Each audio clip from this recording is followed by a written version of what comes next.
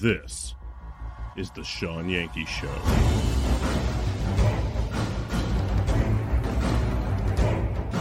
And we are, as a people, inherently and historically opposed to secret societies, to secret oaths, and to secret proceedings. We decided long ago that the dangers of excessive and unwarranted concealment of pertinent facts far outweighed the dangers which are cited to justify it.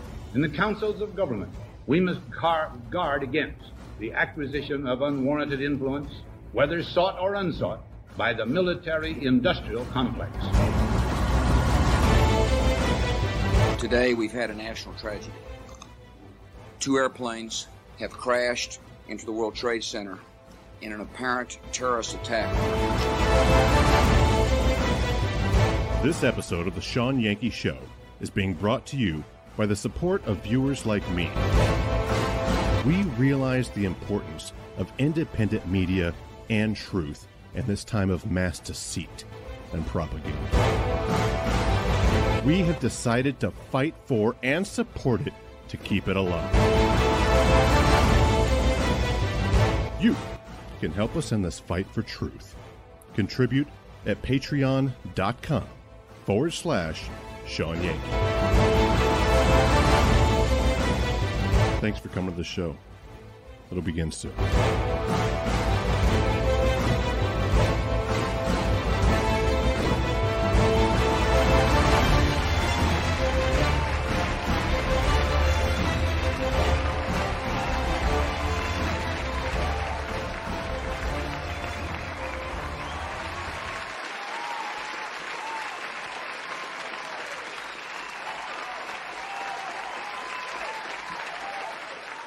Hey, everybody. If you're just scrolling by, get in here. It is the Sean Yankey Show. Welcome back. I am Sean, and no matter when you're here or where you're at, you are in the right place at the right time. So settle in and get comfortable because you picked a fantastic night to come to our show. Tonight on the show is Conspiracy Theories and Chill, and we're in the middle of a series. We're about halfway through breaking down one of the best truth documentaries ever made. Everything's a Rich Man's Trick. So get in here, settle in, but take part. I love to hear from you guys. I love to hear your views. I love to hear what you think about what we're talking about, anything. Feel free to take part. I love it. And let me know what you think. But make sure that you do not forget to smash them shits. Don't forget that. Do that right now. Hit that like button and share this out. Get this out everywhere you can. We're just a little independent show, completely dependent on you guys to share this out and get this seen and get it out there. This is important truth. I'm going to be breaking down some really important and crucial bits of the puzzle that's lording over us. And this show is one of the last havens left for truth in this time of mass deception. We put the truth first here because we believe that if it can be destroyed by the truth, then it should be. Because we are living at the pinnacle of a fabricated world where authenticity is met with rejection, where speaking the truth is met with disdain and exclusion. And I know that it takes immense courage to be genuine in these confusing times. But stay in the full armor of God. Keep your head up and keep moving forward. Because we need individuals like you who are unafraid to stand up for their beliefs. We need people who are willing to speak the truth, especially when it's inconvenient or unpopular. And that's what we're about here. And again, what we're doing tonight is Conspiracy Theories and Chill. I do have some bad news for anybody who is a big Paul fan. Paul still can't be with us. It's just me tonight. It's just me and you guys. I hope he's here in spirit. I hope he's at least here watching. He's dealing with some pain. It's hurting. So he's got to recoup up. He's got to get strong again. So we're on our own tonight for part 3. But we're breaking down JFK to 9/11. Everything's a Rich Man's Trick. One of the best truth or documentaries I think has ever been made. And it's very important. It's, in a lot of ways, it's beginner level, but these are the doors you have to get people to open. And they have to open them for themselves. You can bring them to it, but they've got to see it for themselves. And this is a good breakdown of a lot of different things that have to do with how our country's really ran, what's really going on, and who's really in charge. So that's what we're going to be getting in tonight. And it's a good thing that it's Conspiracy Theories and Chill night. You know, we, around here anyway, at this show, we respect conspiracy theories. We're not even ashamed of the label conspiracy theorist. I prefer it. You know, it cuts through the bullshit. Lets everybody know what you're talking about. Conspiracies are real. Theories are real. I'm not ashamed of it. But the World Economic Forum wants to eliminate conspiracy theorists. Yuval Harari, Klaus Schwab's number 2 guy, he says that all conspiracy theorists need to be eliminated from the internet, that we're too dangerous. So good, fuck him. Even censoring the shit out of us, we're doing so much harm to the World Economic Forum. They want us shut down. Good. Good. I hope we do more harm. They can't silence us. Even if you shut us down on your bunk-ass social media platforms, we still have our voice, and we still are leaders in our communities. So there's nothing you can do about it. Something that there is nothing anyone can do about it, but people think there is the presidential election. You know, that's coming up. But what's weird about this one, this is a really weird one. Not only does it follow the most obvious rigged election in United States history, but it's the first in which we are like a banana republic, where the sitting president throws indictment after indictment after indictment against his competition. Trump just got another indictment, y'all. That's 3 now. 3 indictments. He's facing 561 years in jail.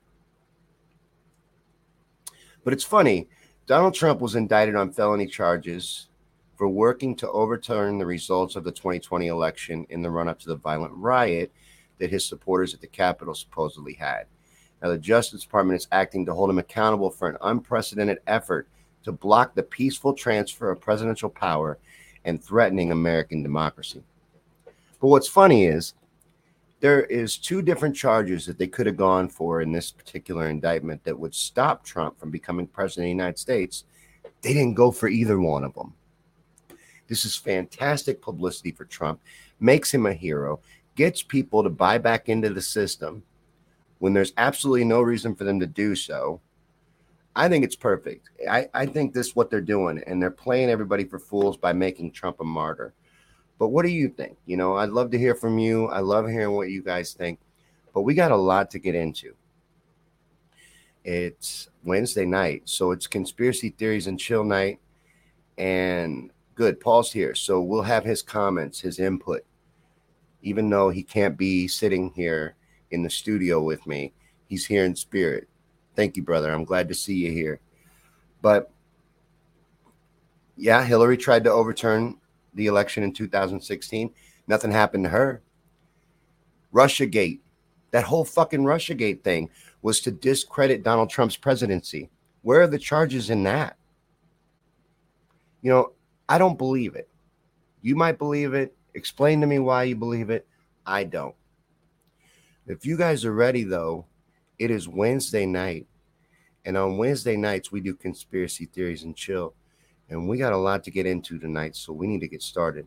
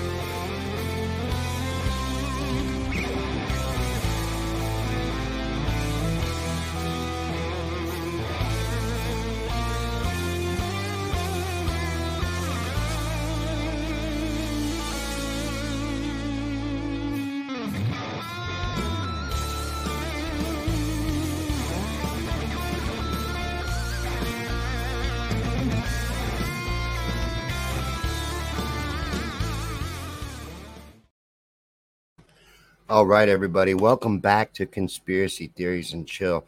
As you can see, my partner's not here right now. I'm on my own. So give me a minute. It's been a bit since I've done one of these on my own. But we are in the middle of a series, and the show must go on. So we're going to go forward. We're doing the Introduction to Evil. We're in part 3. We're breaking down JFK to 9/11. Everything's a rich man's trick. What we've seen so far has covered the Nazi regime, who was really behind the Nazi regime. Big surprise, it's the same bloodlines that have been in charge this entire time and are still in charge to this day. It had nothing to do with Hitler. He was a front man. It's the Nazi agenda. It never lost. It just transferred power over to the United States. But it got into all of that. And then right now, it is in the process of showing you what took place with the Kennedy assassination. We're actually right at the moment that the motorcade is pulling on to Dealey Plaza. That's where we're at in the movie. So that's where we'll be going in just a second to get back to the Introduction to Evil Part 3 and break down more of the secret cabal ruling over our world. It does look that way, doesn't it, Amanda? It really does. It looks like they want to hang him. It looks like they're trying their best to wring him out to dry. But did you hear what I said in the monologue? There were 2 charges that they could have brought against him in this January 6th indictment that would stop him from being able to run for president.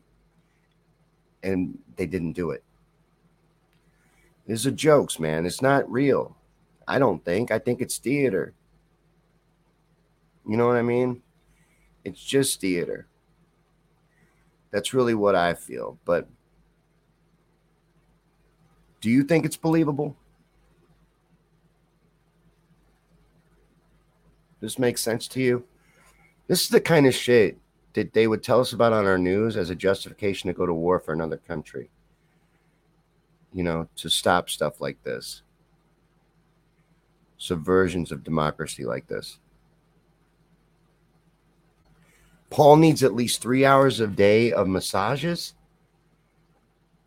I know everybody got 3 hours a day of massages. Everybody's wife doesn't give them a 3-hour massage. That's really sad. That's one of the saddest things I've ever heard. I'm really sorry, guys. I'm sorry to hear that I'm the only one. Canada blocked all news from social media? What? Trudeau's wife just left him too. They blocked all news from social media.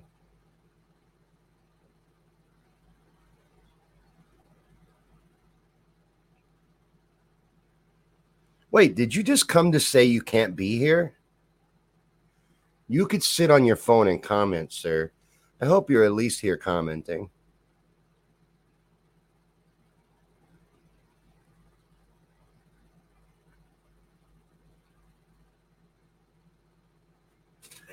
Sean says the elite's bloodlines is very interesting and how they change names like Rothschilds, Rockefeller, Ursini family.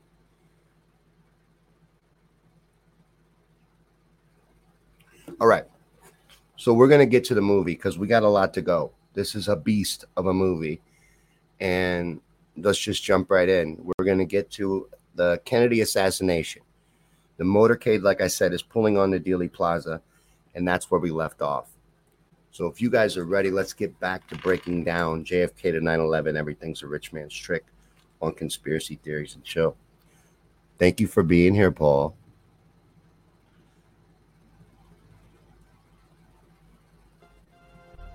America, the home of the brave and the land of the free, was about to discover that it wasn't what it thought it was. As the president's car made the turn onto Houston, government agents who had sworn an oath to uphold their country's democratic principles waited alongside mafia killers to murder their own commander-in-chief. One of the men they were working for, Sam Giancana, said this proved that in reality there was no such thing as white hats and black hats. That notion, he said, was just a sham for saps to cling to. The one thing I recognized was there are no black hats and there are no white hats. They all conduct themselves the exact same. And very good evidence of that is that the CIA would hire two so-called mafia men, Sam Giancana and John Roselli, to assassinate Fidel Castro. If there's such a difference, you're not supposed to have anything to do with each other. But in essence, the remark is really they're all in bed together. They all do business together. It was now that Abraham Zapruder pressed the trigger on his 8mm cine camera. Ever since that moment, the world has accepted that what he recorded was the definitive account of what really happened. What people must appreciate is that what they have just seen is not at all what really happened. Had you actually been there on the day, this is what you would have seen.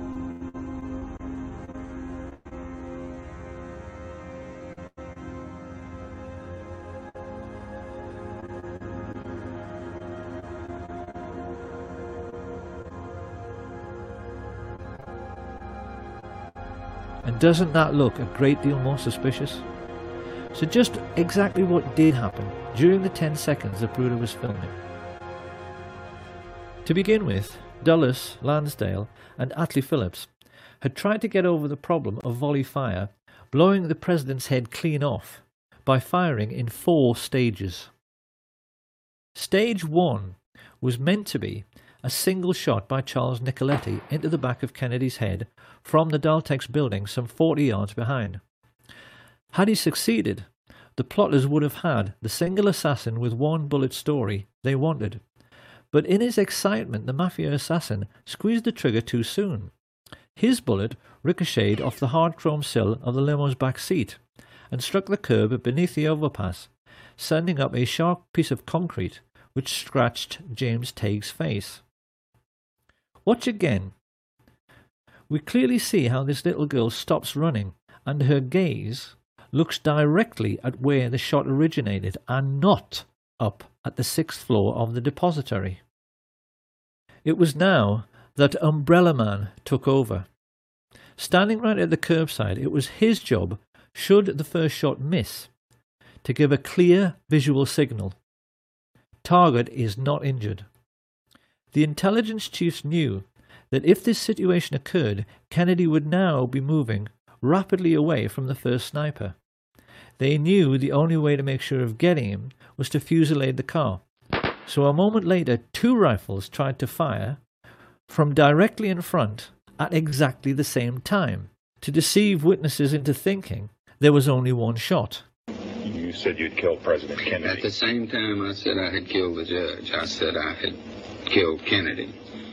Well, do you believe Lee Harvey Oswald killed President Kennedy? We'll get back to that. Alone, without any aid from a rogue agency of the U.S. government, or at least a portion of that agency. Patsy. I believe you're very naive if you do. Mm-hmm. Harrelson's bullet hit JFK in the throat, and another gunman, hiding in a culvert 50 yards away, up in the embankment of the overpass, made the hole in the windscreen, which was later seen by Dr. Evalier Glanges. The presidential limousine was there. Had been staying there for some time, just watching the back of the emergency room. Talked to my friend next to me and said, "Look, there's a bullet hole in the windshield," and pointed it out to them. But it was very clear. It was a through and through bullet hole through the windshield of the car from the front to the back. As Kennedy emerges from behind the road sign, his distress is clear, while Governor Connolly remains composed. This single frame of the Zapruder film makes nonsense of the single bullet theory, because it's quite clear both men have not been struck at the same time. Kennedy has now passed through 2 layers of fire and has not been hit in the head. To cover this eventuality, the assassins were given a simple instruction: fusillade the car with everything. So that in the next few moments, the 5 remaining riflemen fired, causing the Secret Service agent riding in the front passenger seat, Roy Kellerman, to report a feeling like a jet sonic boom as the hail of bullets whistled into the car. It is now more than 3 seconds after Kennedy is hit in the throat that Frank Sturgis misses his target altogether and blows out 5 inches of Governor Connolly's ribs, compressing his lungs and puffing his cheeks, with a bullet which quite clearly struck at far too steep an angle to come from the other end of the depository. In almost the same instant, Eladio Del Valle hit the governor in the wrist, Weatherford fired into his thigh, and Nicoletti's second shot hit the chrome frame of the window. A moment later, the best marksman, Malcolm Wallace, shot Kennedy in his upper back, the bullet strike witnessed and recorded by all the Secret Service men in the following car. Jackie Kennedy starts looking concerned, and yet even now there are no obvious signs that her husband, held upright by his back brace, has been shot twice. The assassins have so far failed to hit him in the head, and it is now that they play the ace up their sleeve. Here we can finally answer the riddle of where on an empty street you can hide a man with a rifle, and how he can manage to shoot a man speeding past him in a limousine. The answer is that he can't, and that is why the driver, William Greer, looked around twice to see whether Kennedy had been hit in the head, and when he saw he hadn't, as dozens of witnesses, including police officers, confirmed, he stopped the car completely. His orders was to slow down where the rest of the guys... This is Greer, the driver of the presidential limousine. Yeah, presidential limousine. Slow down almost to stop. It is now that most people have been led to believe that Kennedy was shot in the head by Charles Boyd Harrelson, the sniper standing on the grassy knoll. This is not true. Because if we look at the angle of elevation of a shot from that area, it's obvious that a shot originating from above and right would have pushed Kennedy's head down and left, whereas it's quite clear that his head is knocked upwards and to the left by the impact. Look at Jackie. So where did that bullet come from? Incredibly, the answer has lain hidden I thought it was in the most well-known and iconic image thing, from the assassination now. of the motorcycle policeman heaving his bike onto its stand. Look now as we freeze frame him here. This is the moment when the whole world was looking up the hill toward the man who had fired from the grassy knoll, but that is not where the police officer is looking. He is looking down into the storm drain, because that is where that shot at a stationary car came from. The shot which all of the well-known assassination witnesses described as coming from behind the picket fence missed completely and ripped up the grass at Jean Hill's feet. She did not even notice, but we know this is true because the FBI told her so.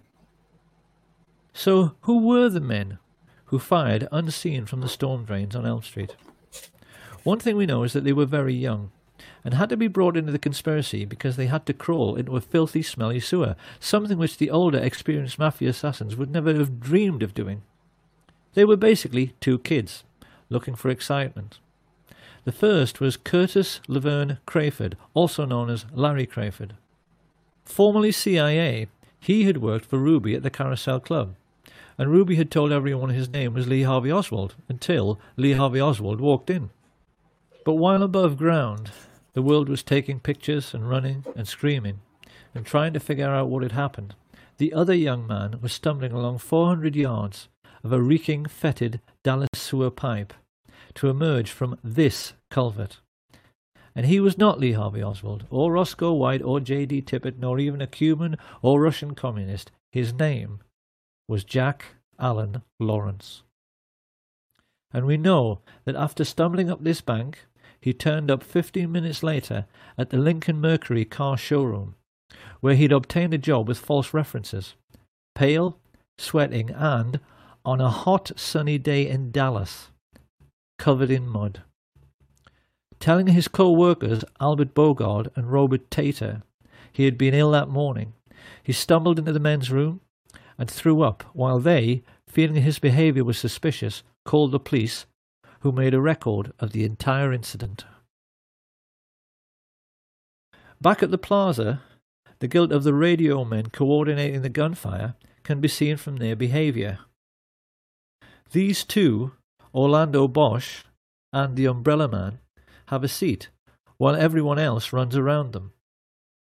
Bosch makes a report that the hit was successful, then casually walks away, just like the chief radio coordinator, Jim Hicks, with the radios clearly visible in their back pockets. A few yards away, the CIA's clean-up squad have begun working to remove all evidence useful to a forensic team. Deputy Sheriff Buddy Walters is here seen finding the bullet which struck in the grass near the manhole cover. He hands it on to one of the fake FBI men, who pockets it. While this is going on, Rogers, Harrelson and E. Howard Hunt are discovered hiding in the boxcars of the train which they hoped would be their getaway vehicle, until it's prevented from moving by railway dispatcher and key witness Lee Bowers. They are photographed repeatedly as they are marched to the Dallas courthouse, and we can clearly see in this picture the radio receiver Hunt is wearing in his right ear, which is identical to the receivers worn by those Dallas police officers who were part of the plot. As they walk, they are overseen by Colonel Ed Lansdale, who secures their release and begins to give the press the cover story that this man is the major suspect and that acting alone he shot the president from behind. The truth, as we now know, is that 8 separate snipers, firing 16 shots in 4 separate stages, had tried to make certain of killing the president by hitting him in the head and had failed abysmally. The shooting on the day had been nothing to write home about. A third of all the shots had missed the car completely. Had it not been for the ruse of bribing the driver to brake at a point painted on the curbside, which is still visible, so that Jack Lawrence could shoot Kennedy in the head from just 15 feet away, the president might have survived. Think how detailed that is. So now we must address the question, why does the Zapruder film not show this very obvious setup of the limousine stopping for the headshot? The answer, of course, is that it has been tampered with. In the 1960s, Hollywood special effects teams had developed techniques for masking off segments of film frames to disguise the true movement of figures within the picture. In the Zapruder film, frames have been removed in order to fake a continuous flowing motion, so that we don't see the very obvious setup which dozens of witnesses reported. If you look now at the top of the frame, the doctoring of the film becomes perfectly obvious in the way in which the figures are blurred and yet the shadows are sharp, which is impossible. This CIA tampering with the evidence becomes even clearer when the Zapruder film is run next to the Orville Nix film taken from the other side. It's easy to see from the way the motorcycles suddenly close on the limousine that it stops completely. And we can see that frames have also been removed from the Nix film by the way in which Agent Clint Hill appears to move sideways while running forwards before leaping on the car. As the mad dash to Parkland Hospital begins, the chief coordinator in the assassination plot, George Herbert Walker Bush, casually relaxes with hands in his pockets at the entrance of the school book depository. Now this is going to be one of those all too familiar Kennedy assassination moments in which people will say, well, yes, it could be him, but how can we be sure? Because we've seen this kind of thing before with Badgeman. However, a gentleman who I think must be a police detective has posted a YouTube video in which he utilizes the latest forensic techniques for identifying murder suspects by making a comparison between the photo taken in Dealey Plaza and one of George Bush in conversation with Richard Nixon during Watergate. This man points out that this person has exactly the same skull shape, exactly the same hairline, chin and nose as George Bush. He is also wearing the same type of suit, white shirt and exactly the same type of tie. He is exactly the same height, the same weight, is wearing clothing which matches down to his shoes, but most importantly, he has a characteristic mannerism of cocking his right wrist when he puts his hands in his pockets. We know from this declassified FBI memo that George Bush was in Dallas, staying at the Sheraton on November 22nd. So can there be any doubt about this person's identity? Surrounded by the corrupt policemen he was coordinating, Bush knew already that if an honest officer should happen to catch one of the assassins, it would, because of what Mark Lane rightly calls plausible deniability, make no difference. Because what would they find? Mafia hoods with prison records as long as their arms? Or contract killers like Charles Harrelson? They certainly wouldn't have found anyone who carried CIA credentials or anyone whose involvement with the government could be traced. But even while he smiled and chatted to his fellow killers, Bush was unaware that the plotters had just made their first big mistake. They knew that they had to forensically control the body from the moment the shots were fired, and the moment Kennedy entered Trauma Room 1, that control had to be relinquished. Although they had CIA agents placed in the emergency unit, these people were not aware of the throat wound, which could hardly be seen because it was so tiny. It was at this moment that all the Dallas doctors and nurses like Aubrey Bell made a mental note of this very obvious sign of a frontal entry shot. One of the Dallas medical team, Dr. Charles Crenshaw, a junior doctor at that time, vividly recalls what the first professionals in the Kennedy killing had to deal with. The second wound was here in the throat, right above the necktie. It was a small opening, very small, 3 to 5 millimeters, about the size of your little finger. I looked at the wound again. I wanted to know and remember this the rest of my life. And the rest of my life, I will always know he was shot from the front. And also described the portion missing from the rear of Kennedy's head after the impact of the frangible bullet, which hit him in the right temple. The bullet struck about where and passed about where? From here through. And taking out the back or the occipital part, the back of your head. This was gone. At approximately 1 o'clock Central Standard Time today here in Dallas. He died of a gunshot wound. This information soon made its way to the media. And this is why, at the very first press conference, Press Secretary Malcolm Kilduff correctly described the cause of death and direction of the shot. In order to find a means with which to contradict this evidence, the cover-up now began in earnest, with the summoning from the Restland Funeral Home of a CIA agent who was known for being the best in the business at reconstructive surgery on cadavers, John Melvin Liggett. This man was actually attending a funeral when he was told of the president's assassination and asked to go to Parkland by the coroner. What he didn't know as he drove away was that one of his clients in this macabre and gruesome story was at that moment still alive.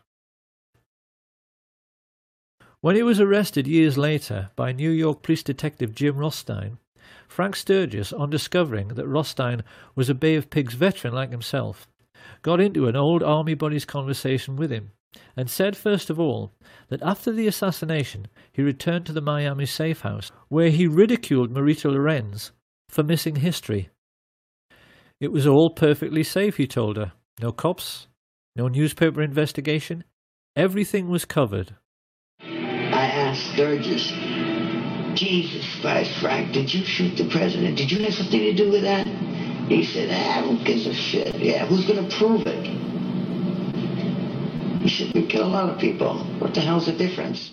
Sturgis then went on to say that Dallas police officer J.D. Tibbett was actually gunned down by the radio talk show host G. Gordon Liddy, who was at that time a CIA agent working with E. Howard Hunt.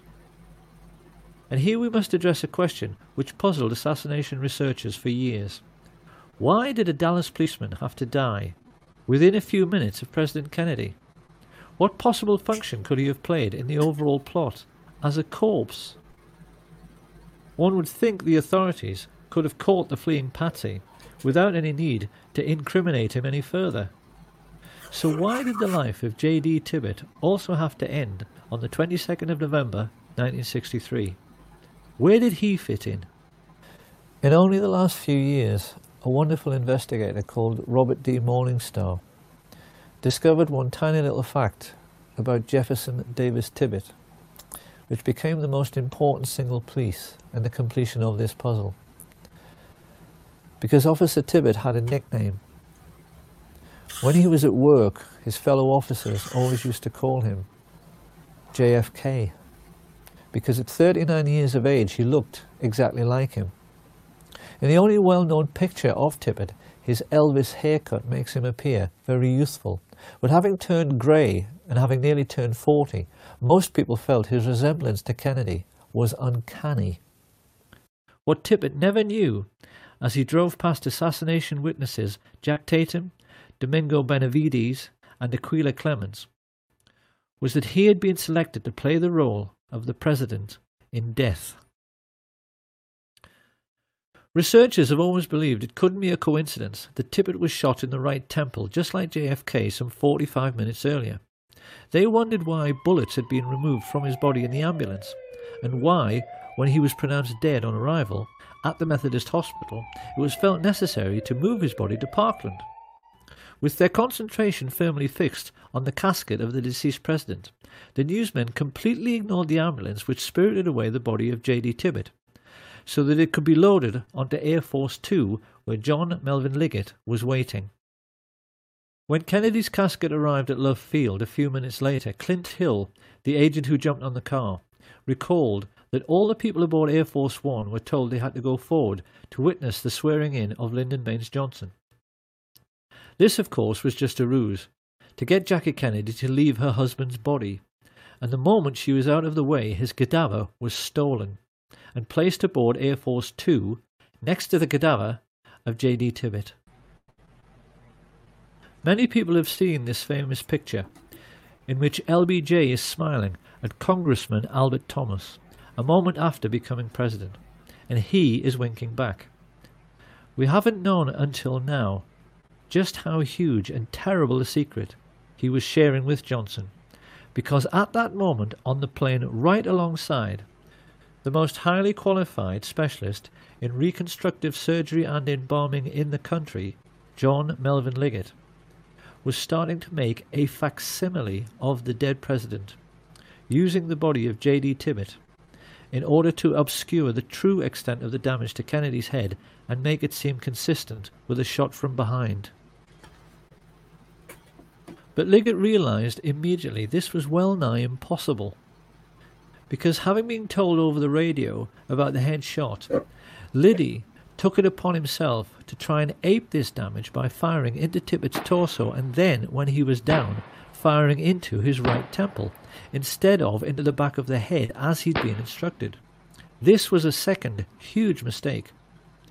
The human brain has a consistency like play school plasticine. Fire a bullet through it, and it is very easy for a skilled pathologist to track the bullet's path at autopsy. What Liggett wanted to show to any investigators was a brain that looked like this. What he had was one brain which looked like this, and another which looked like this. A large portion of Kennedy's brain had been ripped out by the impact of the explosive or frangible bullet. And what remained was filled with tiny shards of lead, some of them microscopic, which might take all night to locate. Liggett was terrified. The plotters had asked him to play Dr. Frankenstein at 30,000 feet. Yet with all his embalming experience, he instantly realized the botched job was the best he could possibly deliver. In his panic, he sawed off Tippit's skull and simply ripped out the entire brain to at least make sure no one could track the bullet which, after Liddy's error, had so obviously come from the wrong direction.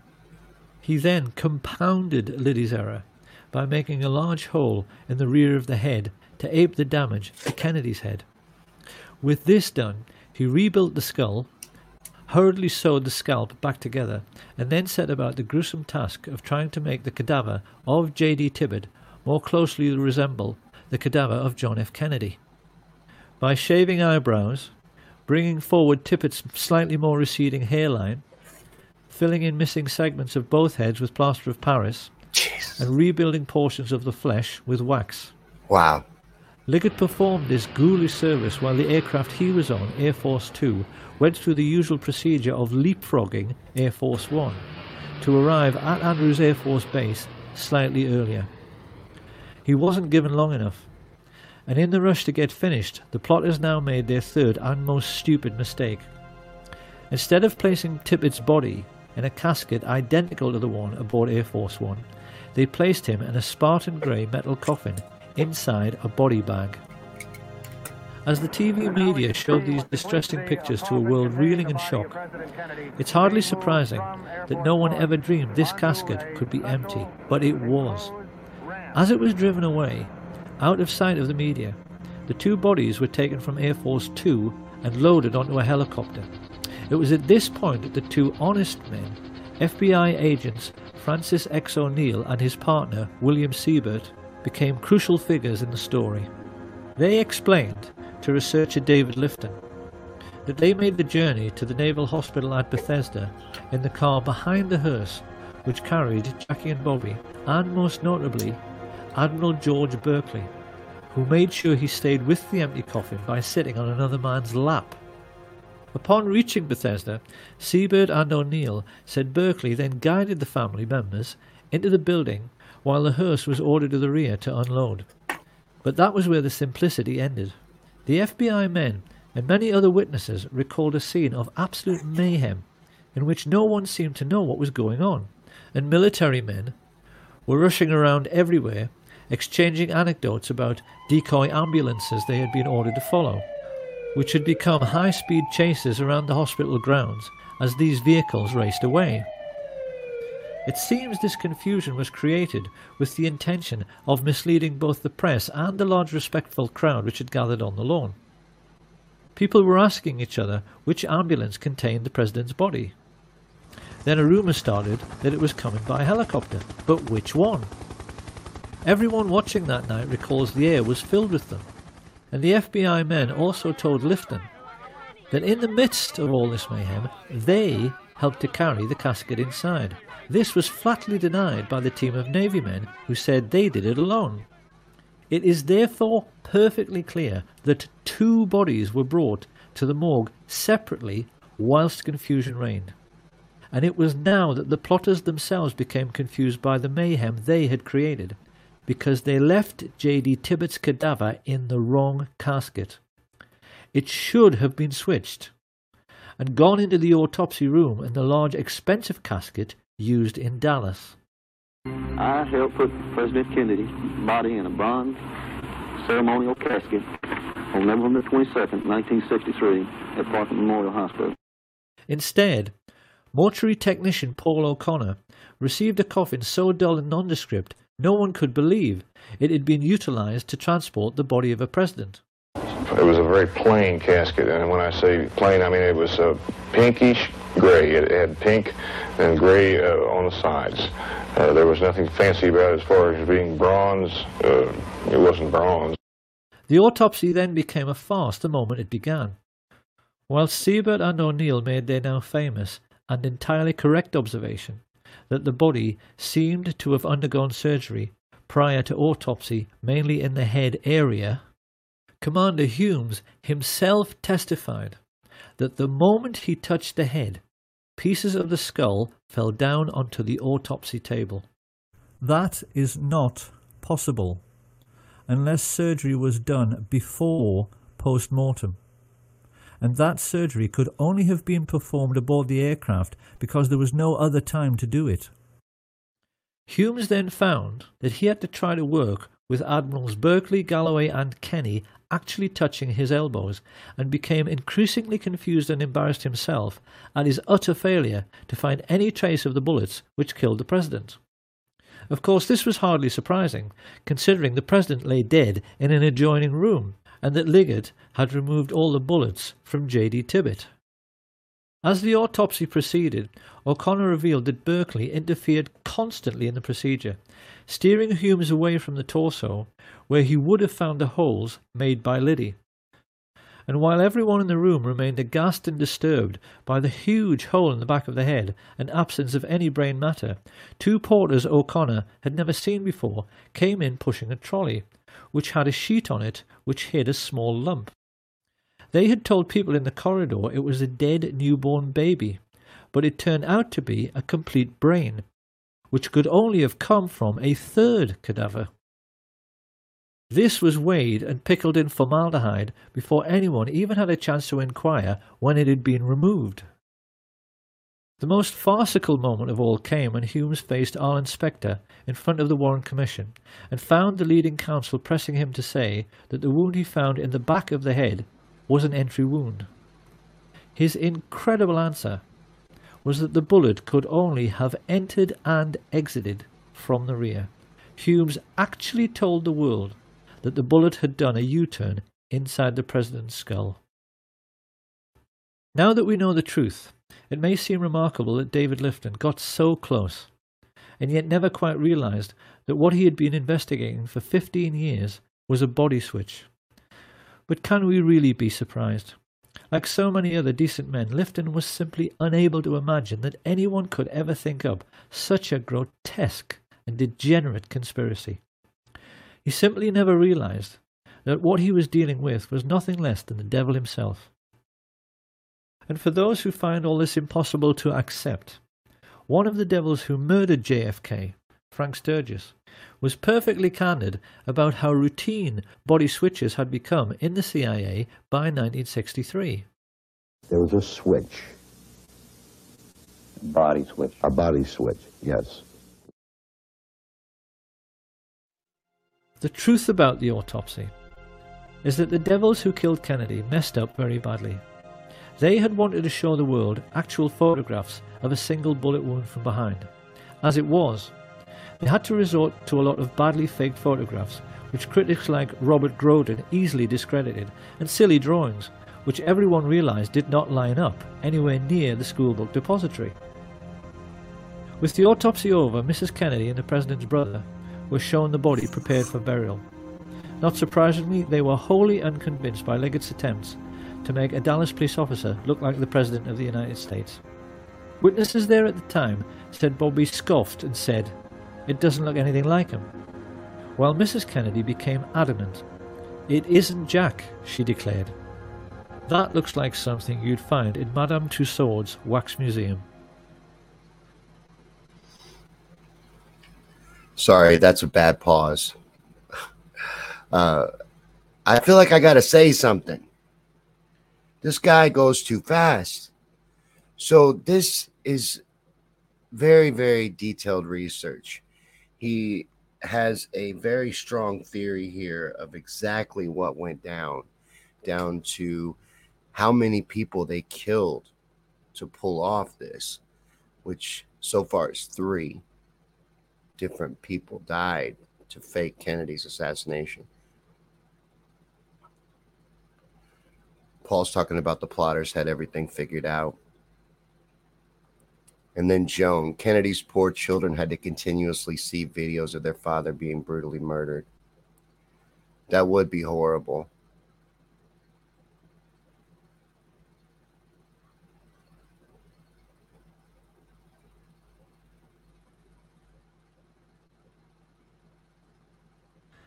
Many people have studied this alleged picture of the president's remains. That looks fake. And wondered how it could possibly be John F. Kennedy when the Zapruder film clearly shows Jackie. this right temple area Boom. being blown apart by the impact of the frangible bullet.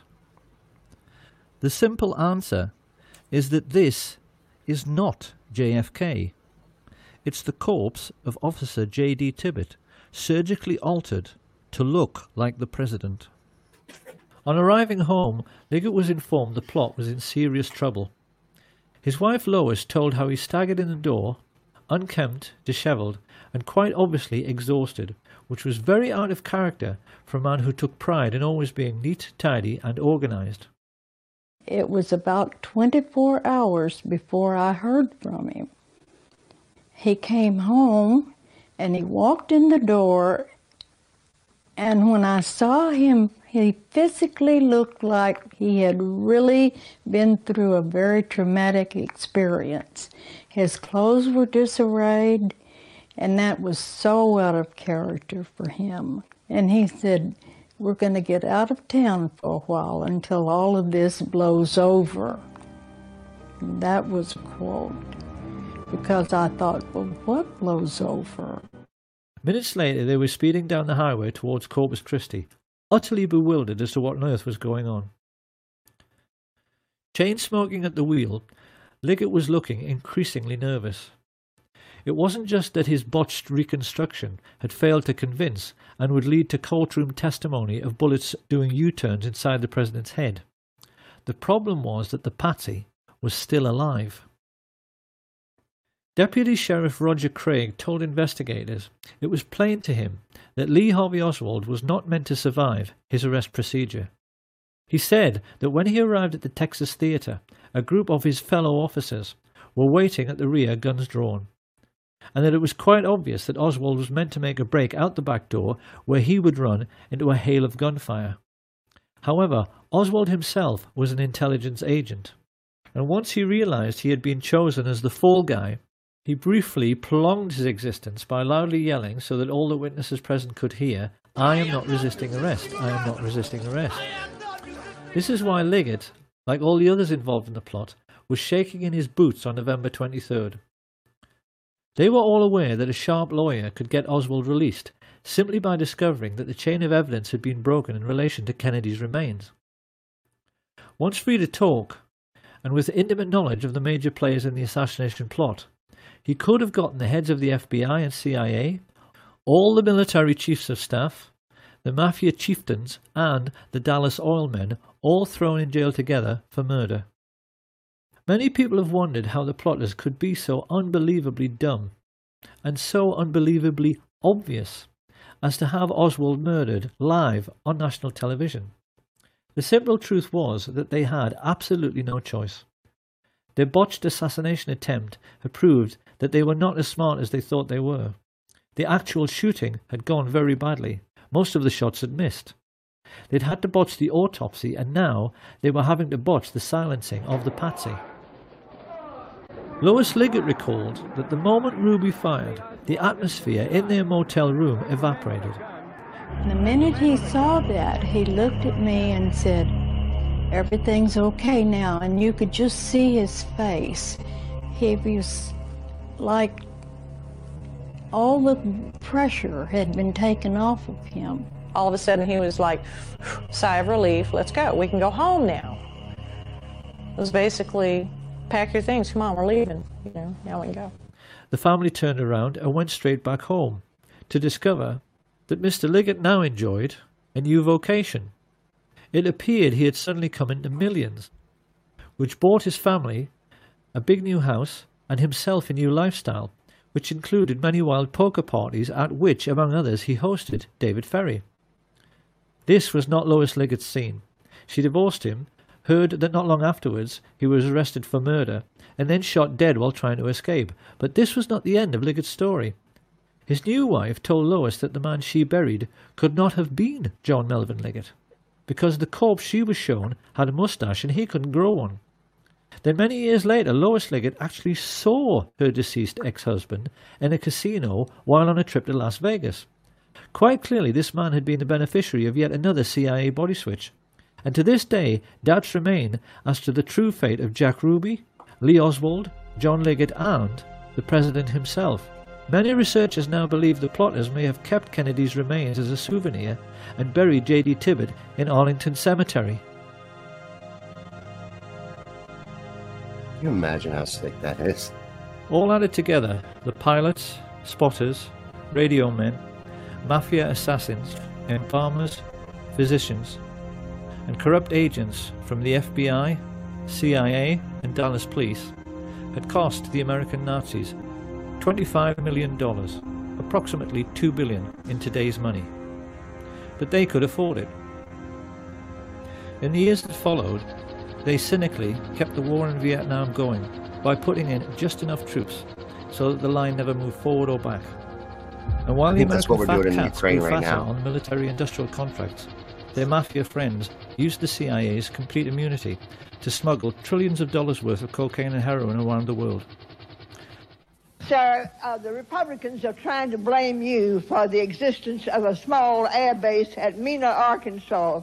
This base was set up by George Bush and Oliver North and the CIA to help the Iran-Contras, and they brought in plane load after plane load of cocaine there for sale in the United States, and then they took the money and bought weapons and took them back to the Contras, all of which was illegal, as you know, under the Bolin Act. But tell me, did they tell you that this had to be in existence because of national security? Well, let me answer the question. No, they didn't tell me anything about it. Of course, when criminals are making easy money, they tend to become lazy and careless, and this is what led to Watergate. Someone's here.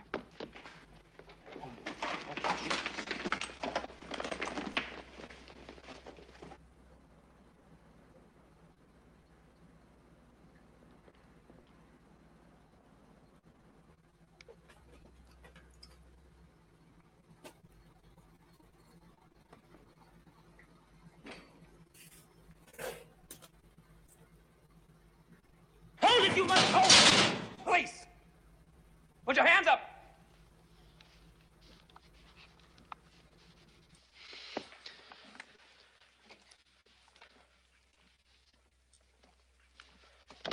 Drop that jacket!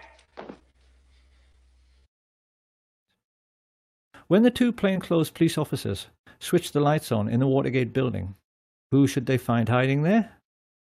Frank Sturgis and Bernard Barker, who were working for E. Howard Hunt, exactly the same people who had murdered President Kennedy 9 years earlier. Sturgis even told the San Francisco Chronicle that the true reason for their burglary of the Watergate offices was to retrieve compromising pictures of CIA men in Dealey Plaza, which the Democrats were going to have published. Of course, somebody had to take a fall for conducting such a woefully sloppy operation, and when Howard Hunt found himself in prison for 33 months, he rather turned against his old friends for making him into the patsy on this occasion. He began sending messages to President Richard Nixon that he might just tell all he knew about what really happened in Dallas on November 22, 1963. And one of Nixon's presidential aides, Dean Birch, recalls that when he heard about this, George Bush broke out all over in assholes and shit himself to death. It was this situation which led directly to what journalists now refer to as the Watergate murder, the crash of Flight 553. On December the 8th, 1972, Dorothy Wetzel Hunt, the wife of E. Howard Hunt, boarded a flight from Washington to Chicago. A CIA agent like her husband, she carried $250,000 in her bag, which was to bar the silence of his Watergate co-conspirators. Travelling along with Dorothy was CBS News correspondent Michelle Clark, whose CIA boyfriend had been able to give her a unique journalistic insight into what Watergate was really all about. These two women boarded the aircraft with a dozen other individuals who at that time had information which E. Howard Hunt claimed was going to blow the White House out of the water. As the plane made its final approach through fog and very low cloud, the people living near the aircraft runway sensed something rather strange was going on. The normally quiet suburban street suddenly filled up with cars, and a moment later, having been told to power down too early, Flight 553 emerged from the mist and clipped the branches of some trees before crashing on top of several bungalows on West 70th Street. The watching neighbours were then staggered to see FBI agents immediately leap out of their cars and start rooting around in the debris, a full 10 minutes before the fire brigade even arrived on the scene. 44 people, including Dorothy Hunt and Michelle Clark, were killed in the crash. E. Howard Hunt served his time and came out of prison a widower and $1 million richer. The Nazi shadow government of the United States had faced a blackmail threat and the possibility that their complicity in the murder of President Kennedy might become public knowledge. Their response was to bring down a civilian airliner onto a residential district. They covered it up by having FBI agents on the ground seek out and remove all incriminating documents from the dead bodies found in the wreckage. And when the local TV station received an anonymous phone call from a radio ham who had monitored the deliberately misleading exchanges from the Midway Control Tower, which caused 553 to crash, an FBI agent simply confiscated all the tapes, thus eradicating all information pertaining to the accident. This is how the agents of the US government now behave. They function essentially as a goon squad of mercenaries and murderers, hardly any different to Hitler's Gestapo, and are used as a private intelligence service and as personal hitmen for America's richest families, their only role being to cover up the dirty tricks which the rich people are playing on their fellow countrymen every day. Along with threats and murder, the most important weapon used by this private army of footpads in this ongoing cover-up is disinformation. And it's here that we can now address a question which will probably be bothering the huge numbers of people who have taken an interest in the Kennedy assassination and in the many documentaries produced by assassination researchers over the years. What happened to Badgeman? The answer is very simple. He never existed. He was simply a phantom, created by the CIA's disinformation machine to lay down a trail which led nowhere. So now another question appears. If this is so, why have so many people spent a quarter of a century trying to discover his identity? By examining this question, it is now possible to reveal the extraordinary lengths America's rulers have gone to in order to hide the truth about the Kennedy assassination.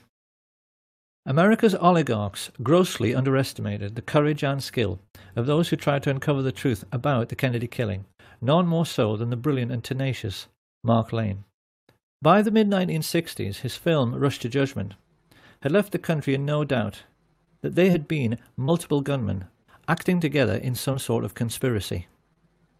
Once he had proved this beyond any doubt, the only question remaining was, how big was the conspiracy?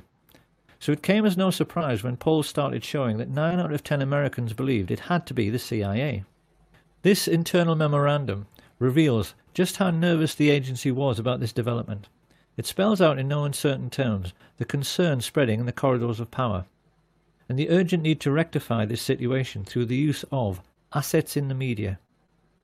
This great image problem led America's Nazis into initiating Operation Mockingbird, an ongoing policy of using the colossal wealth they were now amassing from drugs and weapons sales to buy up as many TV and film companies, newspapers, and local and national radio stations as they could lay their hands on, to the point where by the 1970s they were proudly boasting that everyone of any significance in the media is CIA.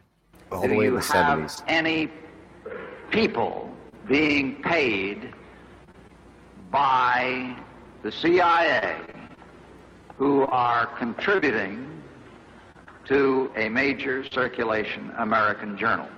We do have people who submit pieces to American journals. Do you have any people paid by the CIA who are working for television networks? This, I think, gets into the kind of getting into the details, Mr. Chairman, that I'd like to get into in executive session. Virtually every well-known journalist, newspaper editor, and television presenter became a secret CIA agent, as did many entertainers and film stars. The question now was how best to use trusted public figures like Walter Cronkite. And this was how the first investigative documentaries about the Kennedy assassination came to be made. It will come as a terrific shock to those who have sought truth and solace in these many films, feature articles, and TV specials to learn that every last one of them, including Oliver Stone's JFK, was actually produced by the CIA.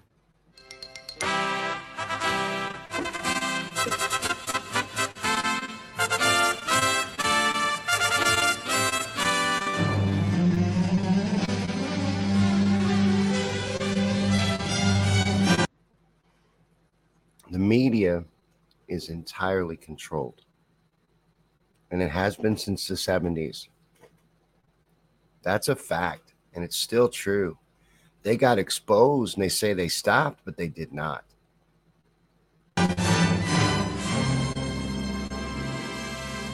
A classic early example of this kind of disinformation was the Nova film, which featured two scientists, Brian Holstrom and Steve Isabel, who found Badgeman in a tiny fragment of the famous Mary Moorman Polaroid through photographic enhancement. But when investigators took the trouble to actually measure the size of these three figures, it became obvious that they were so tiny they were too small to even be children. Using the scale provided by Abraham Zapruder over on the right, it's clear that these alleged people are so lacking in stature they wouldn't actually have been able to look over the stockade fence. The truth is that they never existed. And so the question now is, who were Holstrom and Isabel? And who, for that matter, was Gordon Arnold, the old-age pensioner who appeared in The Men Who Killed Kennedy to claim that Badgeman had kicked him and taken his camera? I could be the only one that...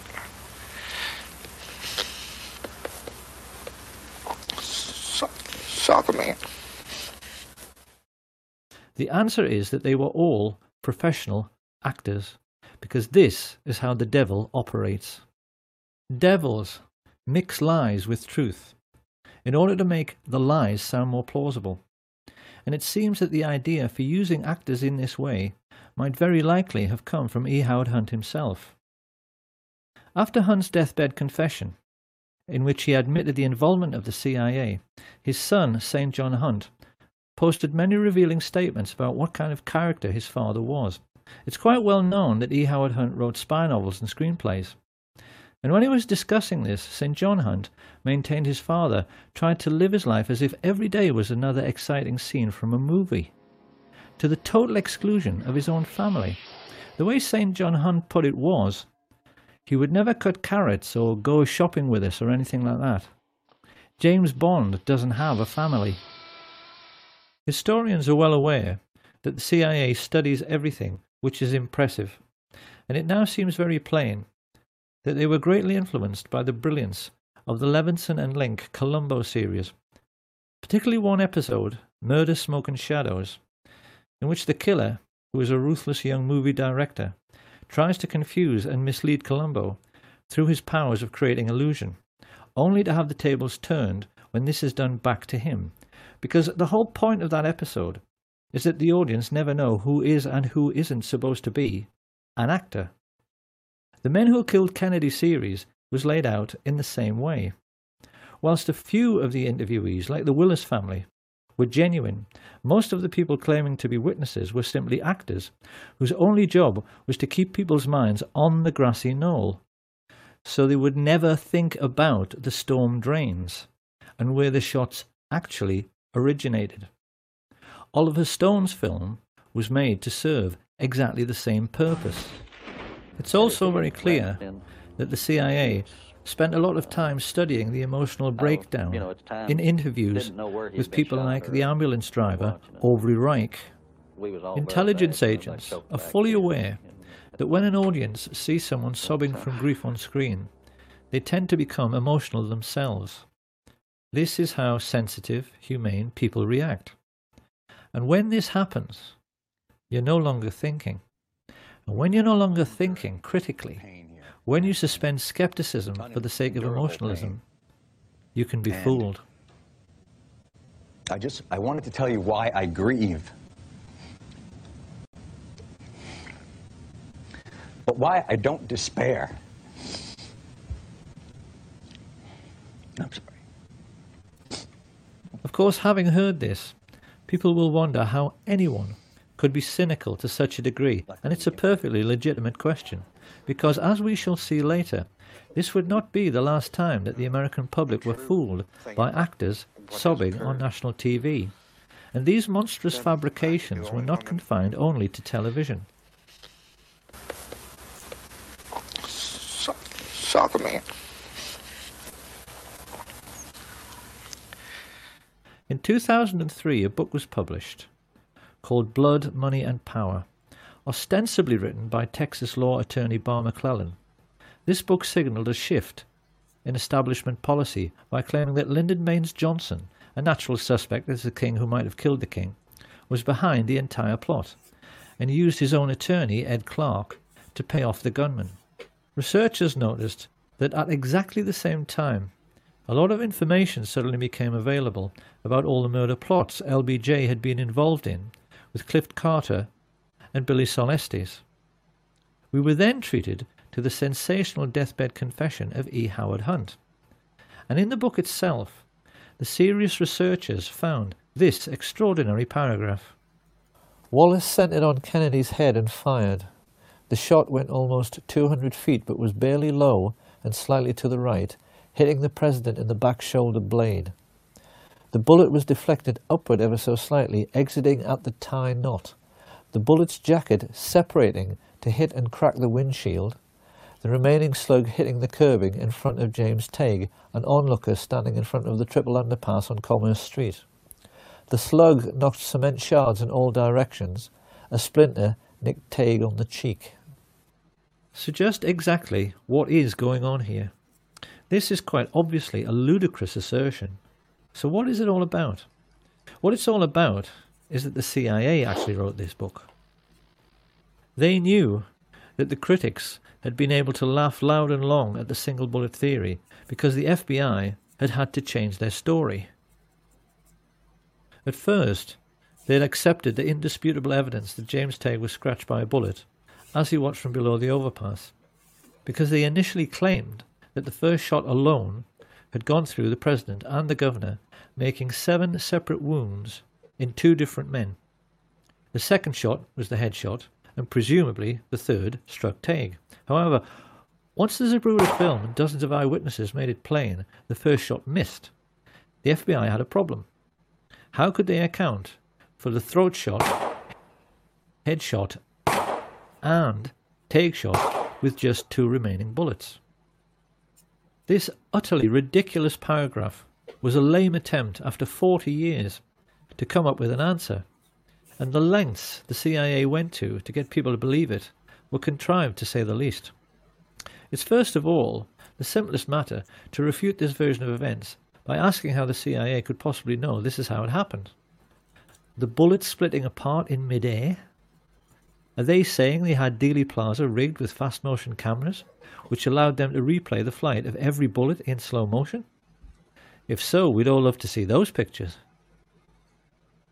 And even more to this, Bar McClellan's interview became the linchpin in the final episode of The Men Who Killed Kennedy, which was then banned from public broadcasting after a lawsuit was allegedly brought against the History Channel by former Presidents Carter and Ford and their friends Jack Valenti, Bill Moyers and Lady Bird Johnson.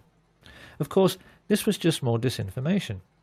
What the plotters hoped to achieve was that by getting the series banned, but making it available on the internet, the seekers after truth would be duped into thinking it must be true, precisely because it had been banned from mainstream media.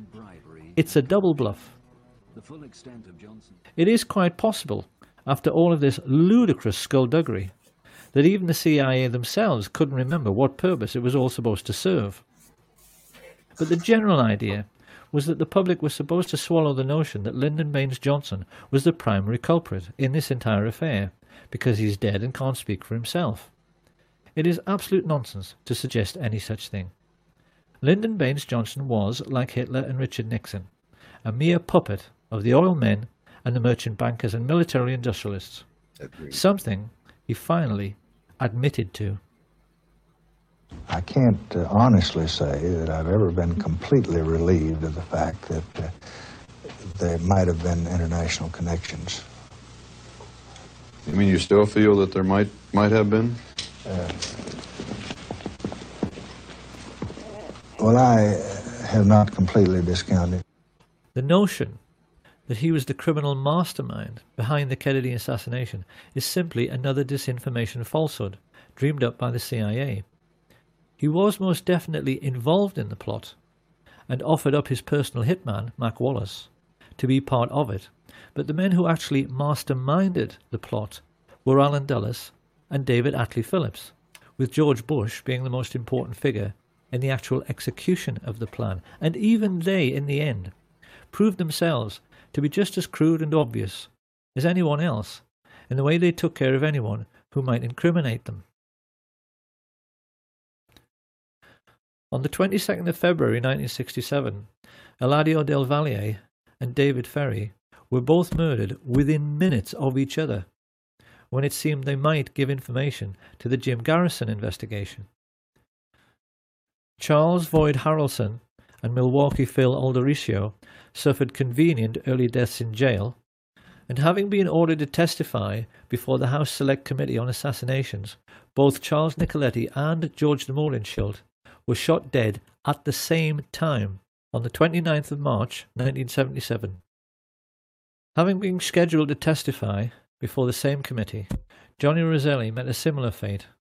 His body was found floating in an oil drum in Dumbfounding Bay, Miami, just after Malcolm Wallace was murdered in exactly the same way as Lee Bowers. On a stretch of empty American highway, his car was forced off the road, then CIA agents smashed his head into the steering wheel until he died, to make it appear like a single-car accident. Not long afterwards, Sam Giancana was shot in the back of the head while cooking sausages, and his spy inside the Chicago police force, Richard Kane, was blasted to death with a sawn-off shotgun in Rose's Sandwich Shop on the 19th of December, 1973. Absolute proof that George H.W. Bush was the most important figure behind these grisly murders and the Kennedy assassination surfaced quite recently in a declassified FBI memo which revealed he was working for the CIA in 1963 and not from 77 onwards, as he'd always claimed. He had been a lifelong friend of George de Mohrenschildt, who had actually begged him for help when he realized the CIA were trying to kill him. It was therefore rather ironic that when the police checked de Mohrenschildt's wallet, they found an address card which gave them a direct lead straight to the guilty party had they but chosen to follow it up. It said George Poppy Bush, his CIA code name, Zapata Petroleum, Midland, Texas. It became a farewell note from the man who coordinated the crime of the century, a man whose father, Prescott Bush, had created the CIA in the first place, along with his friends some 30 years before, purely in order to take care of their own business interests. They arrogantly believed they were more intelligent than anyone. But in the end, the means the George Bush-led CIA chose to silence all the major underworld figures who might incriminate them proved to be every bit as crude and obvious as Ruby's killing of Oswald on television. The whole point of George Bush and his Central Intelligence Agency was that they were supposed to be intelligent, and yet in the end they couldn't even fool little old ladies. And who is going to inhibit them? The gangsters that are running this country is going to inhibit somebody. All institutions of the American government are essentially a gangster syndicate, and everybody knows this. So perhaps it's time now to ask what we have learned and how best we can use this new understanding about the West's secret history to evaluate what is really going on in our world right now. To begin with, let's answer a couple of questions which have perplexed many people over the years. A great many researchers and historians have wondered why the Kennedy family themselves almost seem to be aiding and abetting the cover-up by choosing to be so quiet about the assassination itself. Including RFK. After the revelations of Chuck Giancana, there now seems little doubt that this is because they know a full disclosure of Joe Kennedy's dirty political dealings with the mafia would likely leave the Kennedy name in a very tarnished state. Up until now, history has tended to give the Kennedy patriarch a distinguished and squeaky clean image which went along with his appointment as the American ambassador to Britain. Like most things about the ruling class, this image is false, because it's clear that Joe Kennedy was every bit as big a crook as his business associate, Sam Giancana. However, it also seems necessary now to revise the entire history of the Kennedy brothers. The reputation of Edward Kennedy never recovered from the Chappaquiddick incident, in which Mary Jo Kopechne lost her life when she drowned in his overturned car when he allegedly drove off this unlit bridge whilst under the influence. At the time, the public believed this was a married man misbehaving, but it's come to light recently that our old friends Frank Sturgis and E. Howard Hunt were seen in the Martha's Vineyard area just prior to the accident. Once again, it's the same dirty people pulling the same dirty tricks. The media's treatment of this affair destroyed any chance Edward Kennedy might have had of becoming president, and we do now have to wonder if this was yet another example of the CIA controlling public opinion. To the same end, it is also now clear why such venerable institutions as the BBC and other prominent European broadcasters have assisted in the cover-up. They always knew the Kennedy assassination was a can of worms, and that if the whole truth in the story were pursued vigorously, it would lead right back to the gates of Auschwitz and the obscene profits which Europe's royalty and heads of state made from their investments in slave labour. This is a brutal truth which the West must now confront, and an equally brutal problem the United States must now face is the question of what has happened to the US military in the intervening years since it murdered its own commander-in-chief. The answer is that America's armed forces are now completely controlled by the American mafia. The mob don't even need hitmen anymore. They use United States Marines as assassins. They are, as Sam Giancana said, one organization who keep a low profile while they control the world as a business.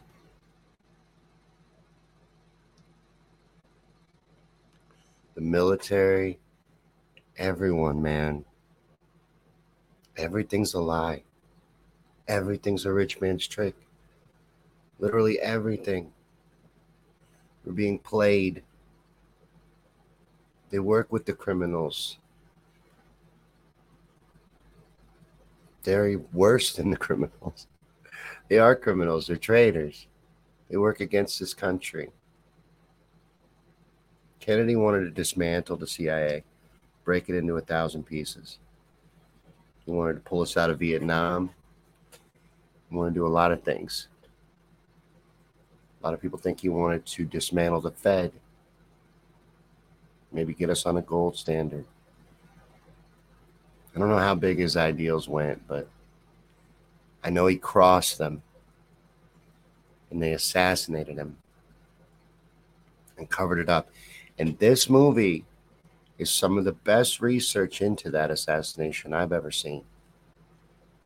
You know.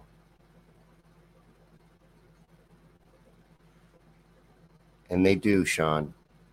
They play us like a fiddle. And they still do. They still do to this day. You know. There's nothing new under the sun.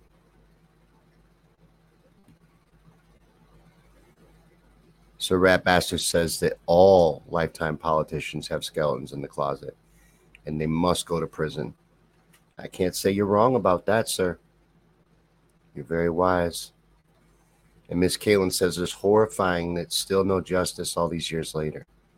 She wants RFK to win, so he'll declassify all of it. Y'all got high hopes for these politicians. I understand you don't really consider RFK Jr. a politician. That's funny, though, because he comes from American royalty. He couldn't be more politically connected. I can't talk today. And more in the club, part of a bloodline family.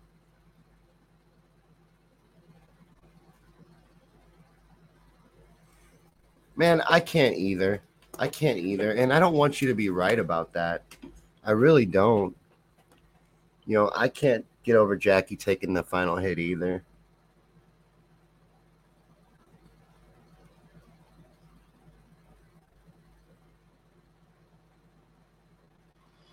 Okay, so it's decision time. I don't know when he's going to transition into 9/11. But it's happening soon. I know that. And that was a stopping point. We're at an hour 24 in the show tonight. Usually our clock time for Wednesdays is about 90 minutes. And then that would leave me and Paul about 40 minutes to get into next week.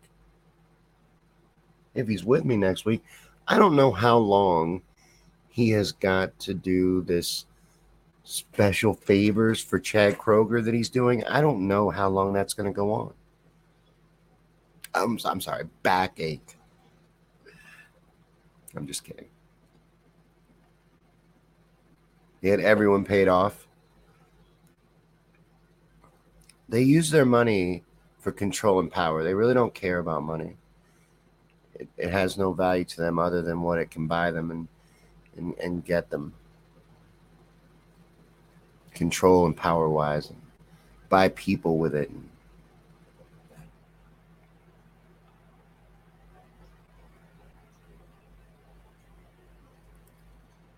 Right, Kalen? Because he's going to transition, and I know exactly how it's going to happen.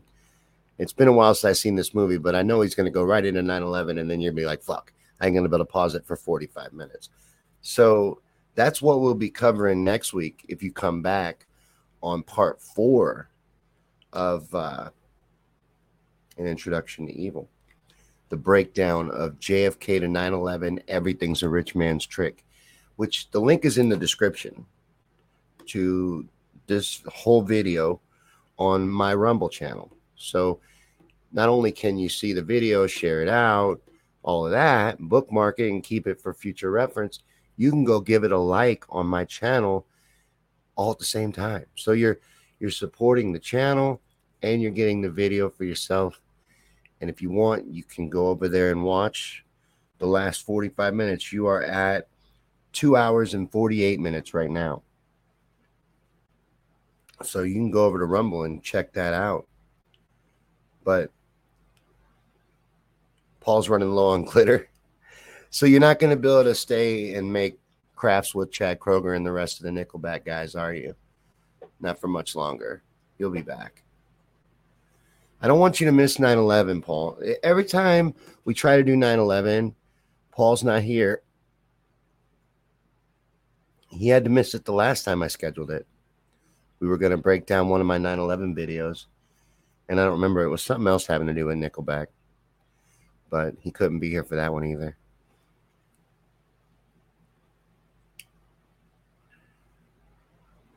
Let's see, though. I do want to thank you guys for coming and hanging out. I'm sorry that I'm a little awkward tonight. I'm used to Paul being here. I've gotten used to that, bouncing off my buddy for Conspiracy Theory Night. Because, you know, it helps. It helps having that other voice, you know, around and somebody else to watch it with. But is there anything you guys want to get into? Everything we covered tonight, the rest of the Kennedy assassination. He went into extreme detail on that. The Bush family's involvement, the CIA, the media, the CIA controlling the media. Any of that stuff you want to touch back on or touch base on or anything like that? Oh, thank you, Paul. I tried, did my best. But I want to remind you guys to come back Friday night and check out Yankee Rants. We rant on Friday nights. It's pretty awesome when we get all our frustration out to clear our mind for the weekend. So check all that stuff out. And then on Saturday, there'll be an hour at a time. You guys have a great rest of your evening, and God bless.